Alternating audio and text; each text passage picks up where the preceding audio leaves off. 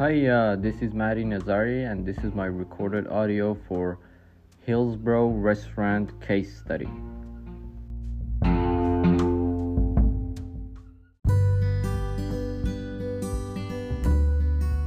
Well, I have some suggestions that may come handy for chefs seeing for overcoming these problems. My first suggestion is problems with the recipes, as staff mentions that one menu item calls for a small portion of turkey breast, but still they needed to prepare an entire turkey breast, which means that there are problems with the recipes of the menu.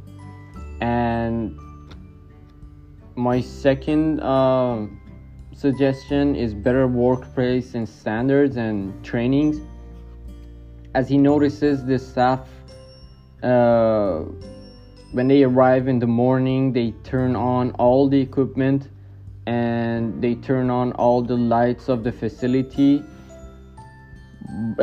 even though they had motion sensors. And where he mentions that when staff were asked about various sustainability strategies, they didn't know what programs and initiatives the operation had implemented due to poor communication and lack of training. And my second suggestion is menu utilizing and inventory tracking, meaning they often would prepare more food than they serve because they couldn't forecast the service. And one of the reasons was outdated POS and reservation system.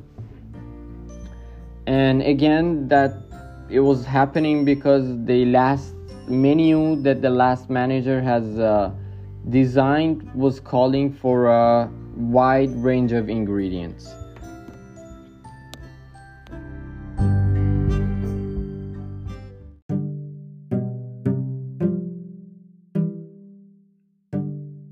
Well, thank you for listening, and this was my audio recording for Hillsboro Restaurant Waste Management Case Study.